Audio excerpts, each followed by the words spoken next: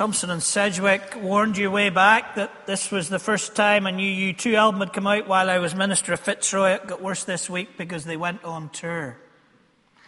And so with CSI microscopic nerddom, I have been following the first 2 nights in Vancouver and wondering whether they are in touch with Fitzroy.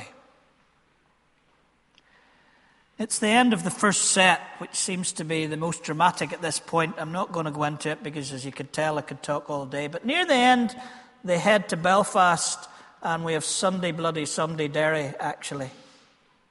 And then they move to Dublin for Raised by Wolves that Chris sang when we did the Songs of Innocence a while back, a song about the Dublin bomb in 1974.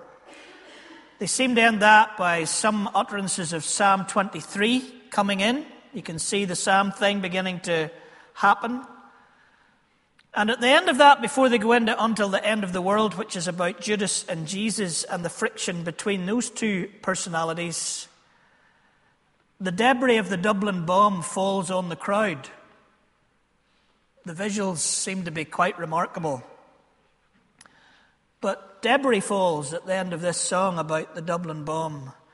And as people are hit by the debris of this bomb, they may find in their hand, as they catch it, the Psalms, because that's what's raining down.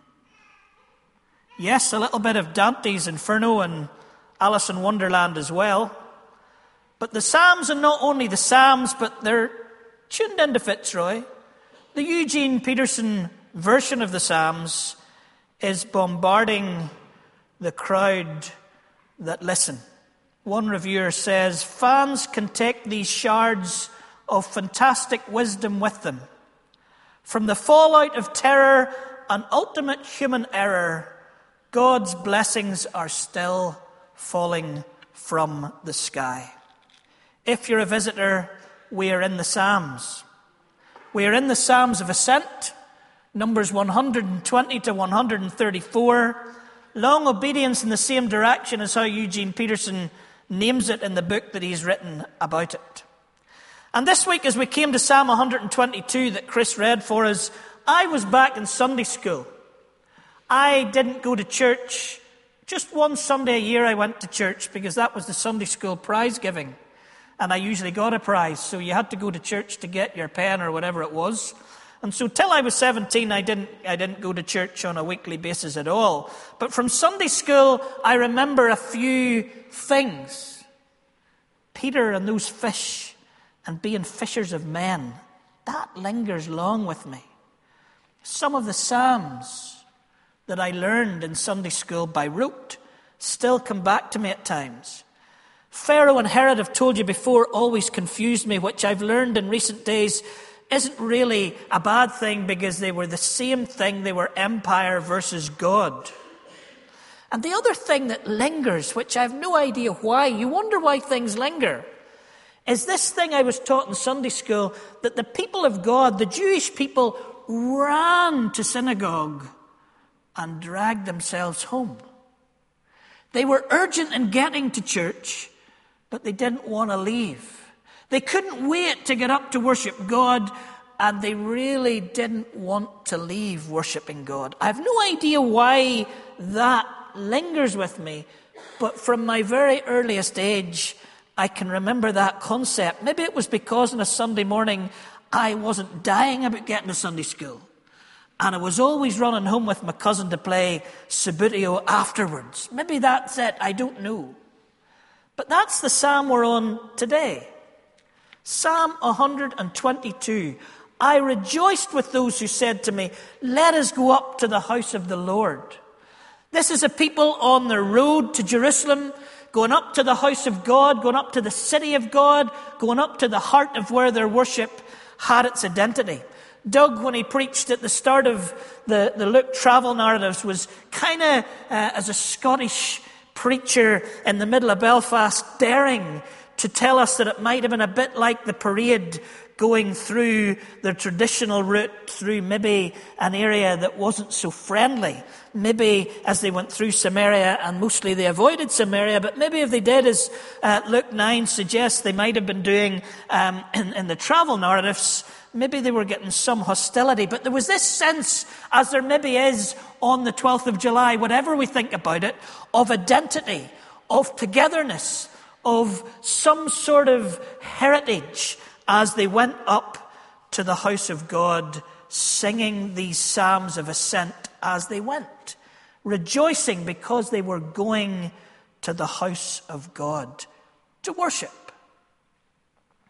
And worship is about what we give up to God, what we direct to God, singing to Him in those ways. Lordship apparently is mentioned 27 times more than Savior in the New Testament. Our relationship with Jesus is about a new lordship, a new sense of worship. And so we sing songs of worship to the Lord, our Lord.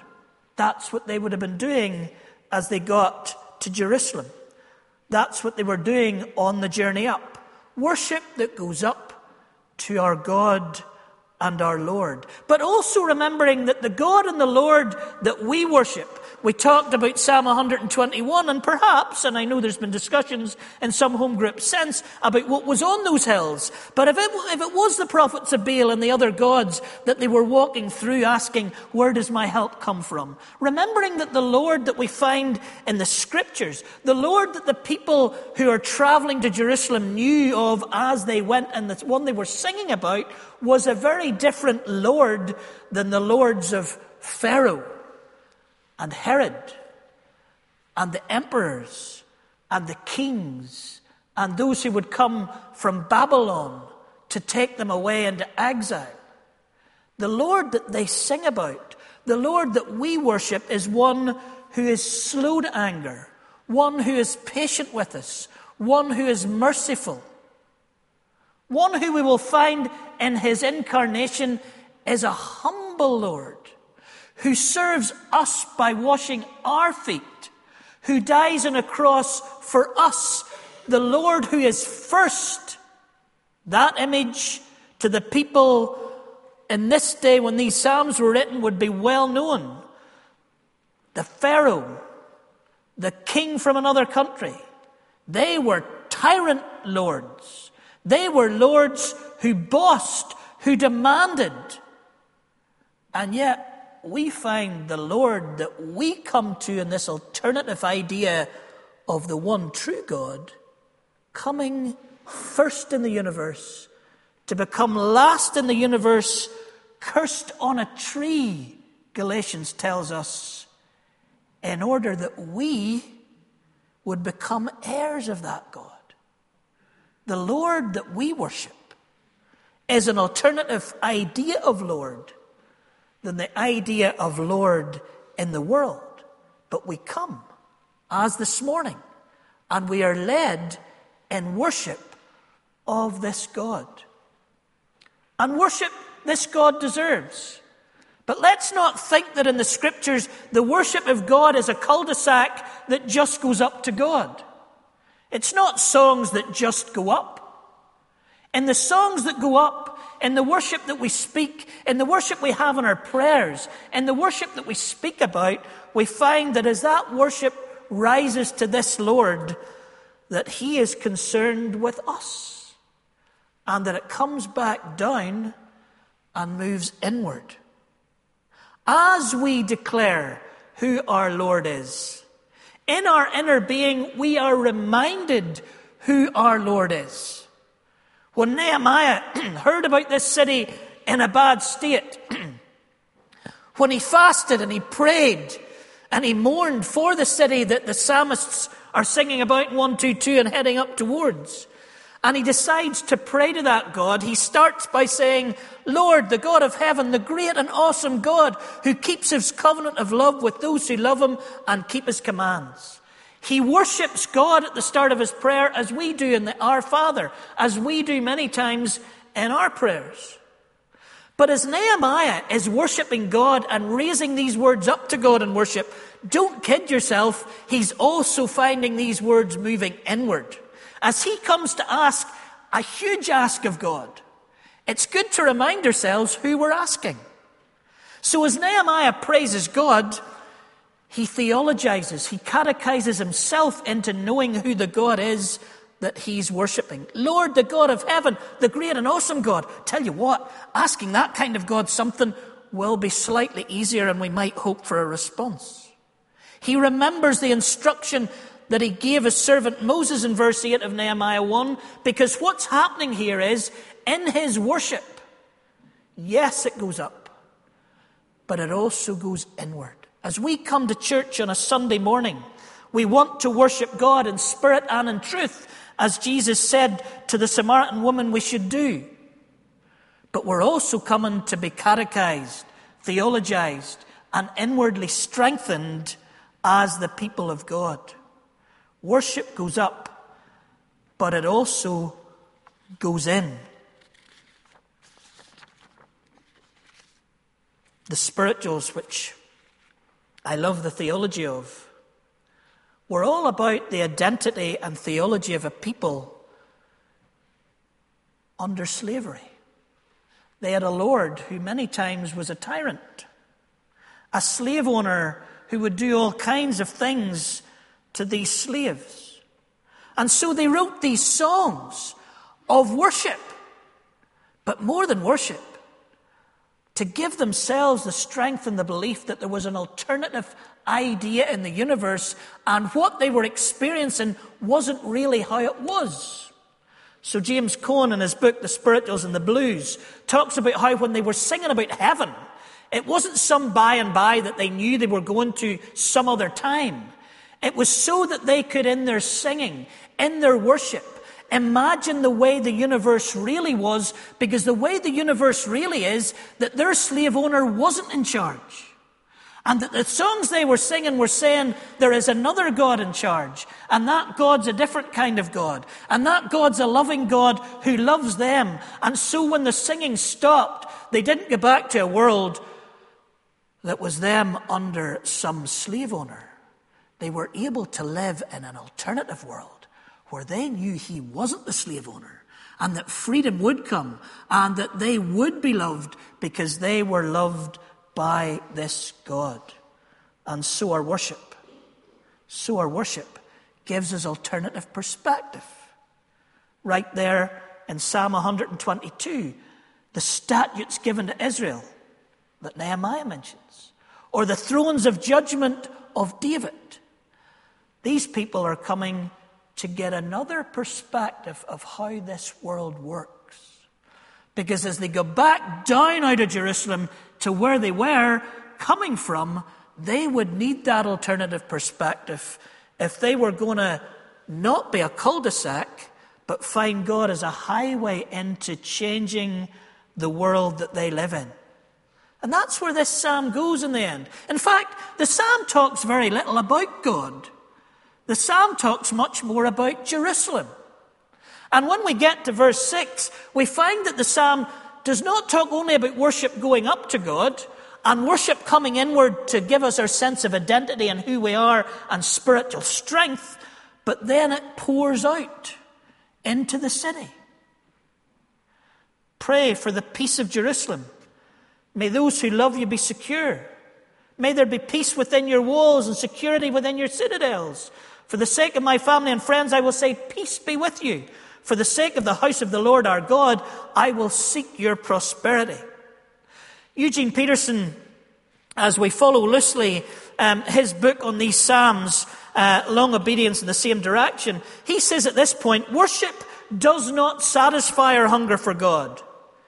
It whets the appetite. Worship does not satisfy our hunger for God. It whets the appetite. Our need for God is not taken care of engaging in worship. It deepens. It overflows the hour and permeates the week. It overflows the hour, or the hour and 20 minutes, and permeates the week. It's not a cul-de-sac.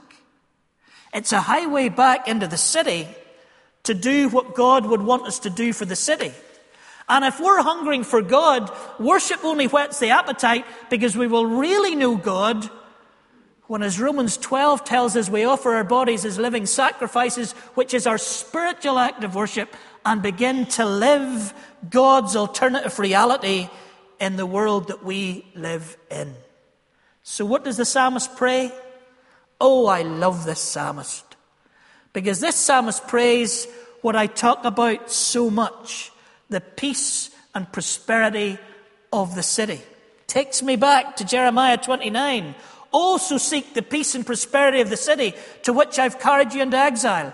Pray to the Lord for it, because of it. If it prospers, you too will prosper. Jeremiah, they're away from Jerusalem. They're in that time when Nehemiah is hearing about this city in ruins. So it's not just Jerusalem that has to have peace and prosperity.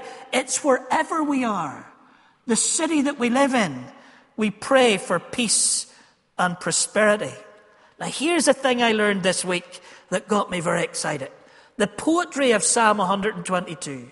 The word for prayer, ask, shalu. The Hebrew word for prayer or ask, shalu. The word for peace, shalom. The word for prosperity, shalva. And where do we want this to happen? In Jerusalem.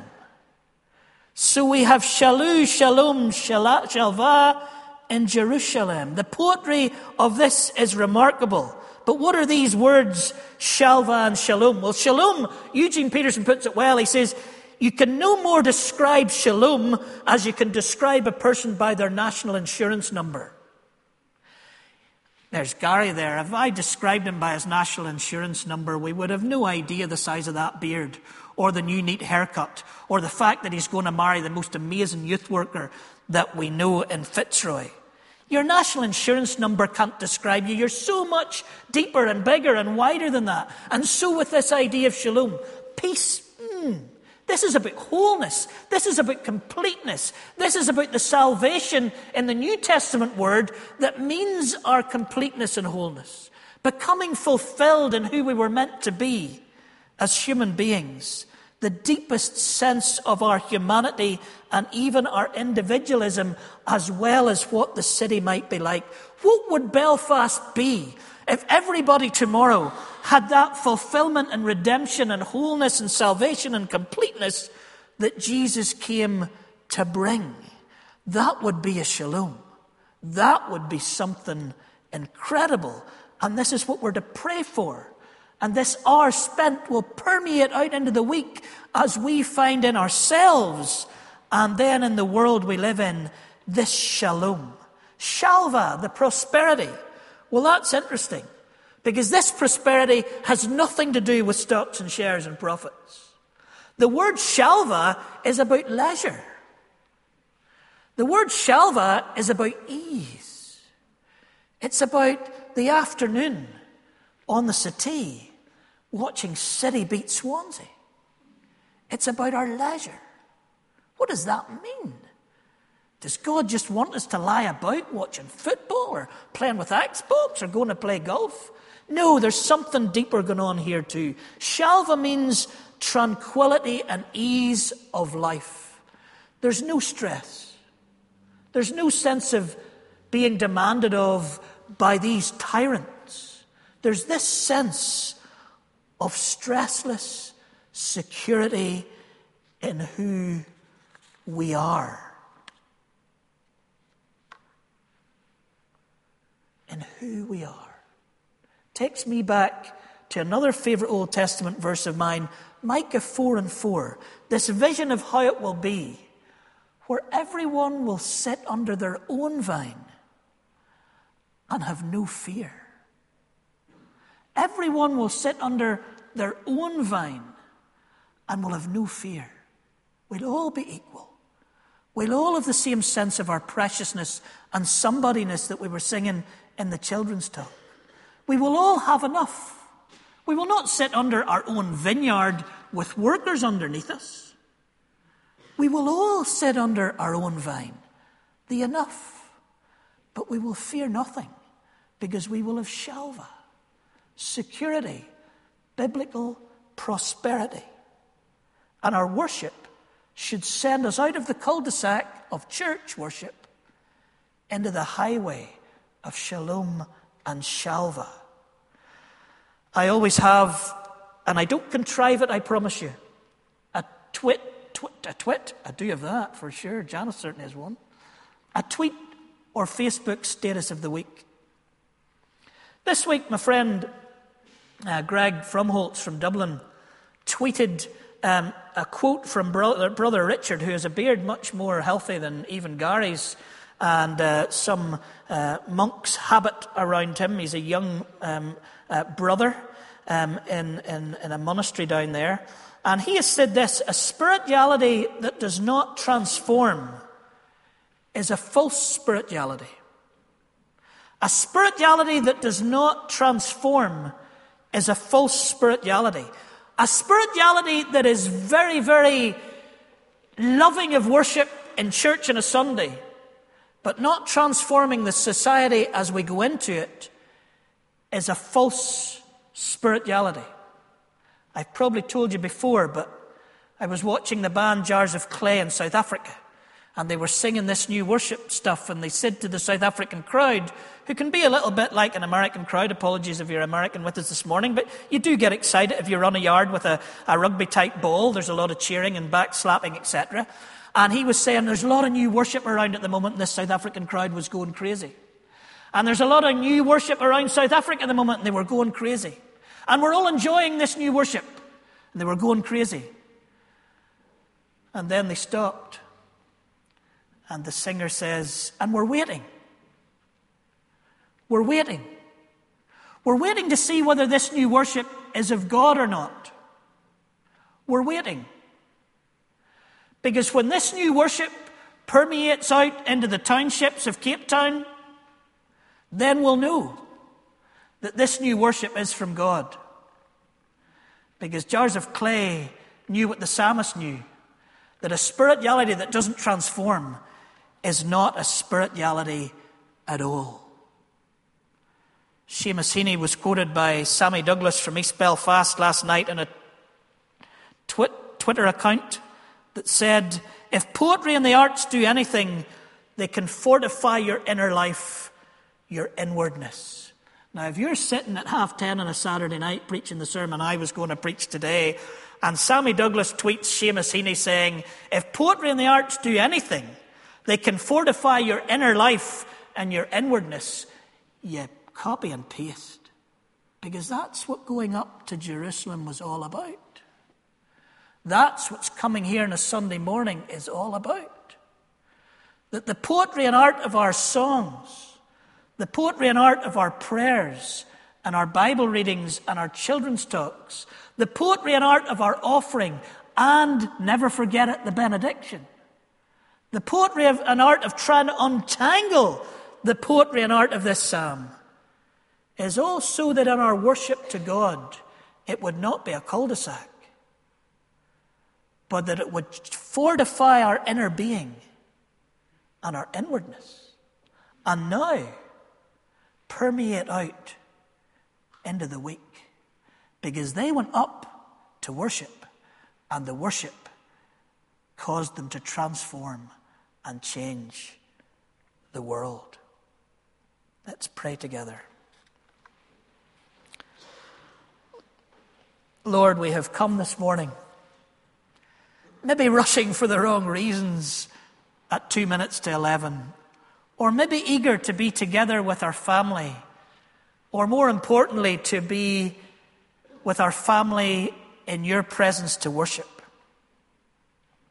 We pray that this hour and 20 minutes would not have been a cul-de-sac, that it would be true spirituality, because it will be a true spirituality that transforms, that fortifies our inner being, so that we might leave here to bring shalom, shalva, peace, security, and prosperity to the wonderful city of Belfast.